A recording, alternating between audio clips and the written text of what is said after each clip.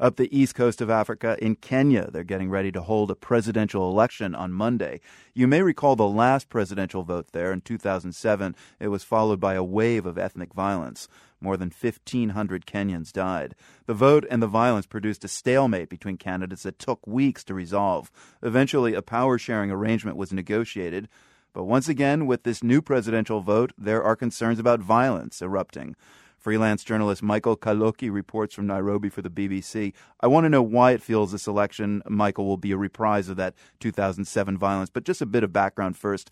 Tell us about the two leading candidates. The two frontrunners in this election, this is Raila Odinga and Uhuru Kenyatta. Raila Odinga is the current prime minister. He is making a third attempt at the presidency. He tried unsuccessfully in 1997 and again in 2007.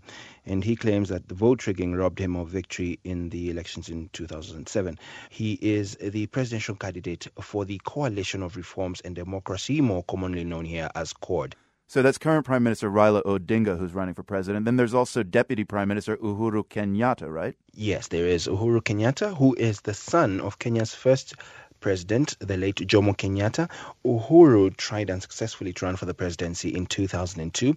Mr. Kenyatta is one of four prominent Kenyans who are facing charges for alleged crimes against humanity in relation to the violence witnessed here during the last election in 2007.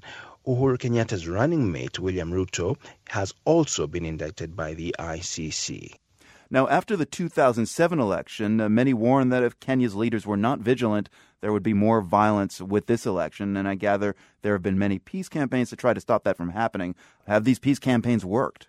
Well, there have been a number of peace initiatives that have been undertaken since the disputed elections in 2007. This has been going on for several years. So rallies being held, peace rallies being held across the country. And as well, the police have come in to say that they will ensure that Kenyans are safe as they go out to vote during these elections. Now, as you explained, the front-runners in the election come from Kenyan families whose names are well known in the political ruling class and have been since independence for more than 50 years. There's a very hot hip-hop star in Kenya right now named Juliani, and he came up with a tune called Voters versus Vultures, which deals with this frustration with this ruling class and urges Kenyans to vote wisely. Let's hear some of this song. Mmesalia na muda, tuna root out. 5 years ago, nilikupa chance. This time around, utapata hata vote of thanks. Usibleed ndio wakati umefika, sauti yako kusikika. So, Michael, Giuliani's music video for Voters versus Vultures was released a few weeks ago. What specifically does the song say? Well, I should say that Giuliani's song is one of many songs that are out there at the moment related to the elections.